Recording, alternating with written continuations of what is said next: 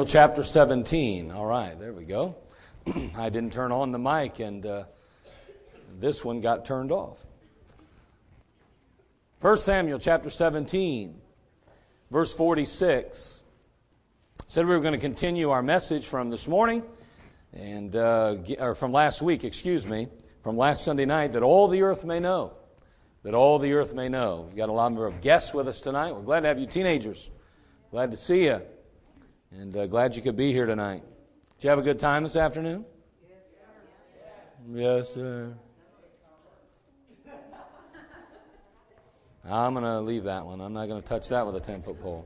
1 Samuel chapter 17, verse 46. All right, it's time to listen. Let's go ahead and see what we can get from God's Word tonight, all right? Here we go.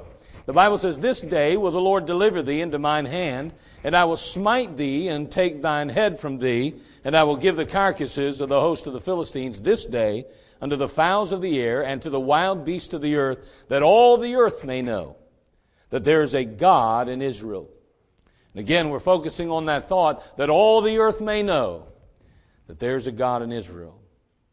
Again, last week we began discussing this topic, and we talked about the reality and the fact that missions is conceived in the mind of God. That it wasn't our desire, it wasn't our design, it wasn't our developed plan, it was God's. God came up with this thing called missions, that He's the first one to think about lost mankind. He sent His Son, Jesus Christ, to come to earth, to die, be buried, and rise again. It wasn't our design. It wasn't the way we figured it out or did it. It's the way God did it, and now we're just following through. We're just doing exactly what He did. Even as Jesus Christ left heaven and came to earth to reach after all of fallen man, so we now go out into the entire earth and try to reach out to those that are lost without Jesus Christ, those that are in darkness and those that are in chains and those that are bound by sin. We're reaching out, even as God did, reaching out. We're just following God's plan. This is God's plan, and the missions is conceived in His mind. And so we wanted to recognize that and realize that, and we did last week. And now we're going to pick up where we left off, and we're going to consider number 2. Not only is missions conceived in the mind of God, but missions is carried on through the Old Testament prophets. And we're going to look at a couple examples tonight, and we're going to see how even in the Old Testament, the real emphasis and the real desire and the real design and the real goal was that all the earth may know. Everybody needs to know there's a God. Everybody needs to know that Jesus Christ is Lord. Everybody needs an opportunity to be saved. And everybody needs to hear the truth. And so what we're going to note tonight is that even in the Old Testament, God was concerned about everybody realizing and recognizing that there is a God. And His name is Jehovah God, and His Son is Jesus Christ. And we want to note that tonight, okay? So let's go ahead and have a word of prayer. Father, we come to You. Lord, we thank You for this time together. We're grateful for this opportunity that we have to lift You up, to magnify You and glorify You. Thank You, Father, for that music, the songs, and just, Father, for the blessings that we've already experienced. The choir did such a great job in the specials tonight. And Lord, just thank You, Father, for the baby dedication, how exciting it was to hold Michael in my arms. And Lord, I just thank You for that privilege. I don't know that there's much better privilege than to be able to just love on children the way Jesus did. And I'm so excited to have that opportunity as pastor of Community Baptist. And I just ask, dear God, that You would just bless now each of us and every family represented and all of these young people as well. Lord, be glorified in this service. In these next few minutes, we don't have much time, Lord, You know. But Father, with what little time we have tonight, may we see big results for Your glory. Well, thank You in Christ's name. Amen. We're talking about missions now being carried on through the Old Testament prophets. Throughout history, God's people have had the privilege of proving God as being the only God. Now, that didn't come cheap, and it didn't come easy, and it cost people things. But God has allowed them in the Old Testament to be put in very precarious positions that all the earth may know. We look back on some of the Old Testament characters, and we recognize and realize that they found themselves between a rock and a hard place many times. Why? So that all the earth may know. Sometimes God permitted them to be very uncomfortable so that He could manifest Himself in a very real way in their life and in the lives of those around them for the express purpose that all the earth may know. We think of David, and we read about him already here in 1 Samuel chapter 17. But again, when he faced Goliath, of course, Goliath was a giant. I mean, we're talking a man that was 9.5, 10 feet tall. We're talking about a fellow that was probably weighing at least 450 pounds. At least that. I mean, can you imagine? I mean, you got Shaquille O'Neal that's 7'1" or 7'2", and he weighs 320 pounds. Can you imagine a man that is literally 3 feet taller than Shaquille O'Neal, another 1.5 feet wider, another foot thicker? Can you imagine the size of his shoes? I mean, think of it. I mean, can you imagine? A young man in our church may say tonight, oh, well, I have me a 12, or I have me a 13, or I have me a 15 even. Well, that's good, but I guarantee you Goliath's shoe was probably like 35. You know what I'm saying? It was like a yardstick, walking along, I mean, just they were out there. I mean, 36, And now that's no exaggeration, mind you. Do you realize, and I don't have time to go into this, they have found footprints that were that big? Yeah, fossilized footprints. We've been talking about that on Sunday mornings about creation. By the way, they're beside, some of these footprints they're finding are beside those of dinosaurs. That's interesting, isn't it? You don't hear that in school, do you? But let me tell you something today. God has a plan, and even in the Old Testament, men like David were put in very vicarious positions. I mean, here he was facing a giant. Oh, David, he was concerned about the name of his God. He wanted Jehovah to be magnified. And instead of simply having a message to tell, God said, I'm going to put you face to face with a giant. And in the midst of this turmoil, this trial, this trouble, you're going to exalt me, that all the earth may know. And David stepped up to the plate that day. And he looks Goliath in the eye and he says, this day will the Lord deliver thee into my hand, and I will smite thee and take thine head from thee, and I will give the carcasses of the host of the Philistines this day unto the fowls of the air, and to the wild beasts of the earth, that all the earth may know, that there's a God in Israel. You and I may not be called to stand toe-to-toe with a literal Goliath, but we are given the opportunity to face some giants of another kind. In the book of Ephesians chapter 6 verse 12, the Bible says, for we wrestle not against flesh and blood, but against principalities, against powers, against the rulers of the darkness of this world, against spiritual wickedness in high places. Ours is a spiritual warfare, whose foe is none other than Satan himself and his emissaries. And we are called upon to face them. Not just face them, but face them courageously and ultimately victoriously in Christ Jesus. Why? That all the earth may know. Every time a Christian faces a giant in their life, every time that Christian fails to overcome and be victorious, it does not in any way glorify God. God wants Him to be glorified. Every situation we find ourselves in, we ought to seek God's face. We ought to be in His presence. We ought to find the courage and the strength so that we can be victorious, that all the earth may know. Boy, we make some bad decisions in life.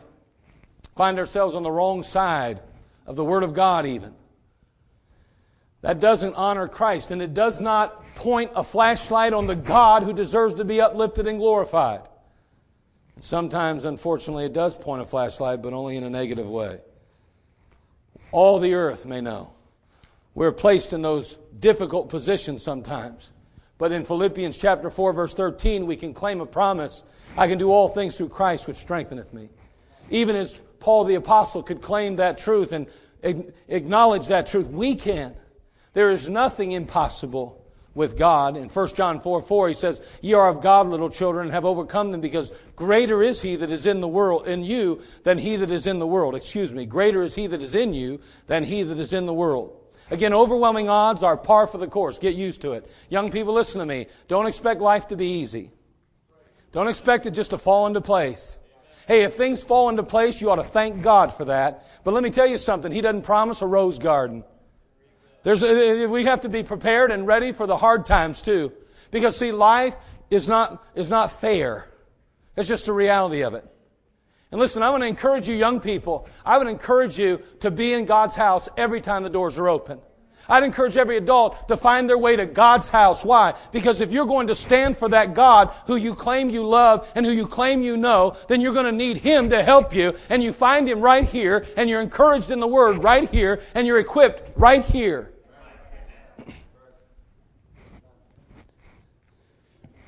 We have to face overwhelming odds at times. We are not called necessarily to fling a stone, but to stand upon a rock. And if we're going to continue to stand on the rock, the Lord Jesus Christ, we're going to need someone to come along and help us from time to time. And that includes every adult in this room. God did not design the church so that we could do it and live it alone. He put the church here for a purpose and a reason, and that was to come alongside one another and encourage one another and exhort one another and enable one another to stand courageously and victoriously on behalf of God. Why? So that all the earth may know. We think of those Hebrew children. Talk about those ones, remember, who were faced with the choice of either bowing to the king or dying for the king. One's a little K in my mind, the other's a big K. Either the King Darius or they're going to either a choice of bowing to the literal king or possibly the literal king of heaven. And they chose to take their place in a fiery furnace. Despite the real prospect of death, which of course you get thrown in a furnace, that's a real prospect. They stood without compromise. They didn't care. It was possibly their life, but they would not deny their Lord. These Bible hearers of the Old Testament, those Hebrew children placed their total faith and their future in the literal hands of God. When it was all said and done, all the earth knew that there was a God in Israel. All the earth knew. Daniel chapter 3, verse 28 and 29, we read, Then Nebuchadnezzar spake and said, Blessed be the God of Shadrach, Meshach, and Abednego, who hath sent his angel and delivered his servants that trusted in him and have changed the king's word and yielded their bodies that they might not serve nor worship any god except their own God. Therefore I make a decree. The king says that every people, nation, and language which speak anything amiss against the God of Shadrach, Meshach, and Abednego shall be cut in pieces, and their houses shall be made a dunghill, because there is no other God that can deliver after this sort. Isn't that amazing?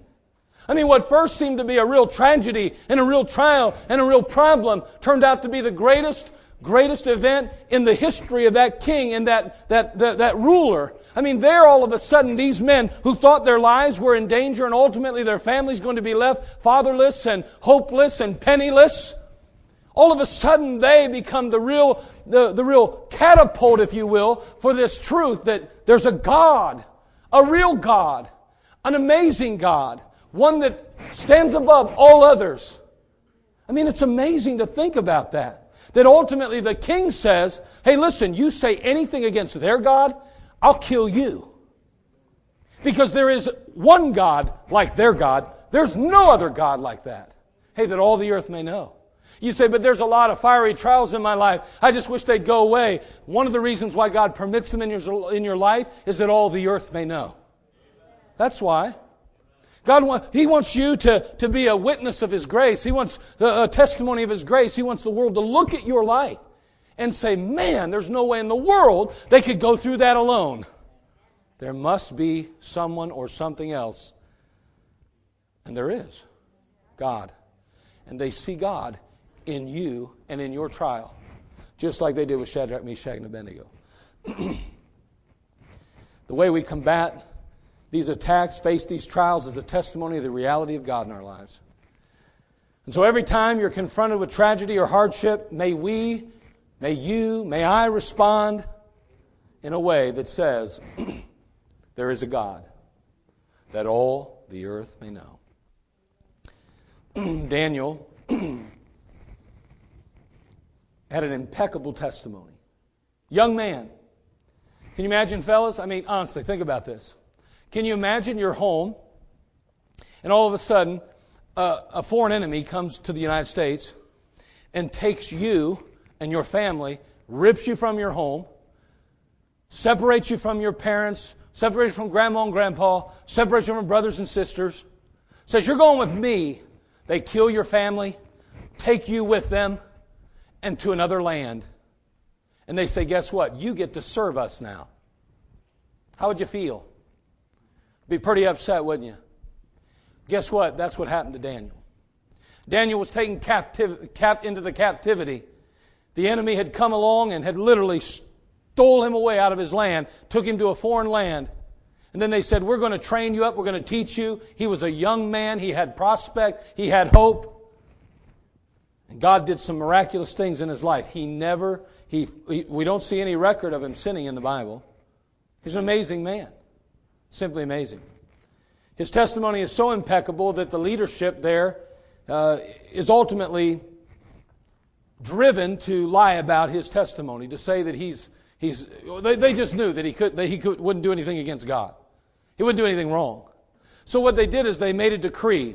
I want to read it over here in the book of Daniel, chapter 6, verse 5 through 7. Then said these men, we shall not find any occasion against Daniel. We'll never find a way to nail Daniel. He's got it going. He's really on top of things. He loves the Lord and he's doing everything right. So they said, we'll never find an occasion against Daniel except we find it against him concerning the law of his God. Then these presidents and princes assembled together to the king and said thus unto him, King Darius, live forever. All the presidents of the kingdom, the governors and the princes, the counselors and the captains have consulted together to establish a royal statute and to make a firm decree that whosoever shall ask a petition of any god or man for 30 days, save of thee, O king, he shall be cast into the den of lions. Is anybody else warm in here? Good. As long as you're okay, I'm fine. I just want to know. I'm up here sweating. I don't glow, ladies. I sweat.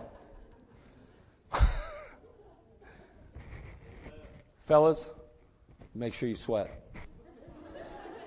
All right. So nonetheless, we see here this decree, O king, he shall be cast into a den of lions. Again, they're so vexed, they're so jealous, they're so full of envy that they scheme and they plot hoping to trap Daniel, ultimately killing this man of God. The result of their efforts was this royal statute. This royal statute that forbidded praying to any other than the king himself. As expected, Daniel, he doesn't let anybody down. He's true to form. Thus, he finds himself praying as he always has done. Well, they find him, they catch him, and guess what they do? They bring him to the king. They say, you signed this decree, this statute. You've got to uphold it, king. Daniel has to be thrown into the den of lions. But instead of Daniel feeling the crushing weight of the lion's jaws, he experienced the comforting work of the Lord in his life. And before the ordeal is over, these men and their families would provide those lions with a feast. And Daniel's God would be exalted before the world. You say, well, how'd that work? Well, over in the book of Daniel 6:24, the king makes this statement. The king commanded, and they brought those men which had accused Daniel, of course. They cast them into the den of lions. Them, their children, their wives, and the lions had mastery of them and break all their bones in pieces and wherever they came at the bottom of the den. So they're dead now. The very ones who tried to set Daniel up, them and their families are dead. And then all of a sudden the king makes this statement. Then King Darius wrote unto all people, nations, and languages that dwell in all the earth, peace be multiplied unto you. I make a decree that in every dominion of my kingdom men tremble and fear before the God of Daniel. For he is the living God and steadfast forever. And his kingdom, that which shall not be destroyed, and his dominion shall be even unto the end. Man, isn't that an amazing testimony? All because of a den of lions. All because there was a man that was willing to stand in the midst of that decree and say, I'm going to pray like I've always prayed. You know, we think that life is the most precious thing. It is not. Obedience to God is. We think that our life and our well-being is what's most important. It is not. not to the believer. We have eternal life. This life is not our life. We're already seated in heavenly places in Christ Jesus. Do not take your life and put it over God. Do not make your life a God to you and serve your life. Instead, serve the God who gives you life. Daniel said, you know what? If it costs me my life, I'm going to keep praying because I know that's what God wants me to do. I'm going to continue to serve the Lord. That's what God wants me to do. And the truth is that in the end, all the earth knew there was a God in heaven. I just wonder tonight, when people look at your life, do they know there's a God in heaven? Do they know that? I'm not talking about, well, I'm just so blessed. Don't you get a little bit tired of drunkards telling you God helps them and meets their needs all the time? Doesn't this kind of stuff drive you nuts? It burns my hide. I'm sorry, but it just bothers me. I don't like when somebody's out cussing, drinking, running, and ramming with the world, and they turn around and say, God's blessing me, brother. Really? Is He? You think God looks upon that with favor? Well, I don't ever come to church, but God's good to me, brother. He's really blessing me. Really? The God of this world or the God in heaven? Which God? I'm sorry, but I'm having a real problem with kicking the God that loved you, saved you, forgave you in the face, and then saying, bless me.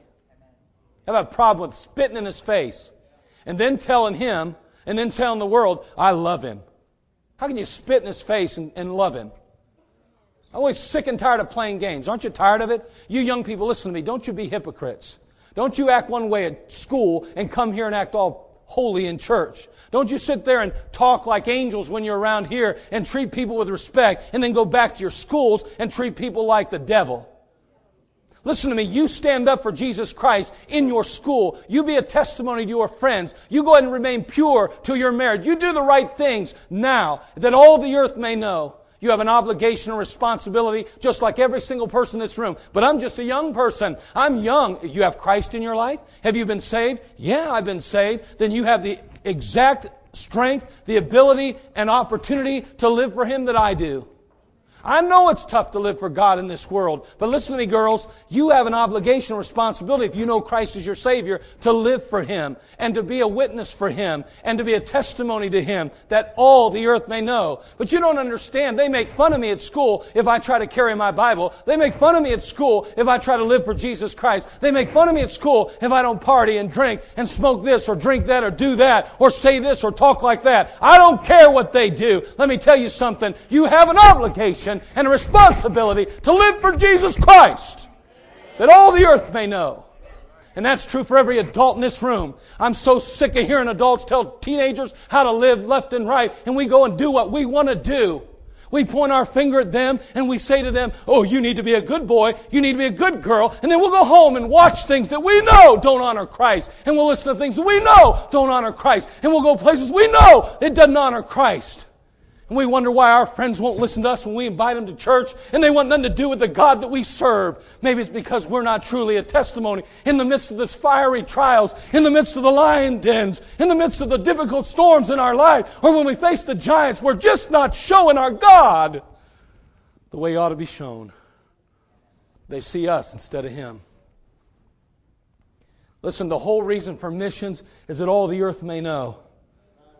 And that is the reason why we've been left here on this earth every day of our life in this community in which we live. That every person, every boy, every girl, every man, every woman may know that there's a God. A God that is worthy of our devotion, our commitment, worthy of our praise.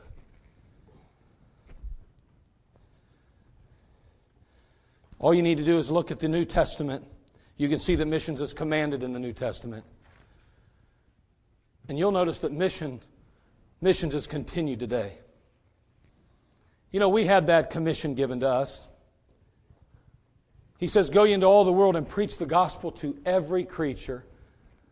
Man, why are we to do that? So that all the earth may know. Why do we continue this work that we do today? Because, you know, when He left, He gave us some marching orders. And as we close this service, he said to us in Acts chapter 1, verse 8, before He ascended to go back to be with the Father, He took those disciples in whom He loved, and He said, listen, fellas, I've got a commission for you. I've got a mission for you, and here it is. But ye shall receive power after that the Holy Ghost has come upon you, and ye shall be witnesses unto me both in Jerusalem and in all Judea and in Samaria and unto the uttermost part of the earth. And when He had spoken these things, while they beheld, He was taken up, and a cloud received Him out of their sight. And while they looked steadfastly toward heaven, and as He went up, behold, two men stood by them in white apparel, which also said, Ye men of Galilee, why stand ye gazing up into heaven? This same Jesus, which is taken up from you into heaven, shall so come in like manner as ye have seen Him go into heaven. According to the verse, we see the power was given. The power that all the earth may know was given. It's called the Holy Ghost.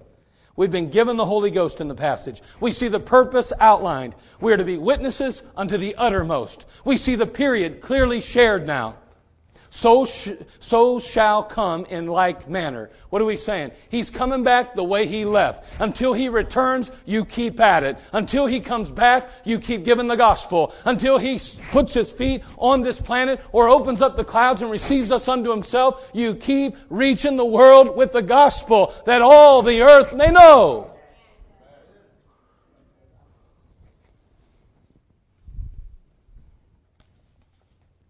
Reverend Andrew Fuller declared in his book, The Gospel Worthy of All Acceptation, if it is the duty of all men to believe whenever the gospel is presented to them, it must be the duty of all who have received the gospel to endeavor to make it universally known. One more time. You heard this morning possibly if you were listening. Maybe you were here and still didn't hear it. You're not listening now either. But anyway, if it is the duty of all men to believe whenever the gospel is presented, and it is it not? If they don't accept Christ, they're going to die and go to hell. It's their duty. It must be then the duty of all who have received the gospel to endeavor to make it universally known. Therefore, we are obligated and responsible to ensure that all the earth may know. See, missions is conceived in the mind of God. Missions was carried on through the Old Testament prophet. Mission is commanded in the New Testament, and missions is continued today. David stood before the giant Goliath, and he said, This day will the Lord deliver thee into mine hand. And I will smite thee and take thine head from thee, and I will give the carcasses of the hosts of the Philistines this day into the fowls of the air, to the wild beasts of the earth, that all the earth may know that there is a God in Israel. May we face the giants of our day with equal confidence for the same reason, that all the earth may know. That's the real goal. That everybody knows the same God that we now know. That the world has an opportunity to receive and accept Christ even as we have. Tonight I wonder, do you know this Jesus? I'm not talking about the one just simply walked the dusty trail of Galilee. I'm not just talking about the one who we celebrate at Christmas or Easter. I'm talking about the one who died for you, who personally gave His life on your behalf. It's one thing to know about Him. It's another thing to know Him. And I want to encourage you to settle that issue this evening.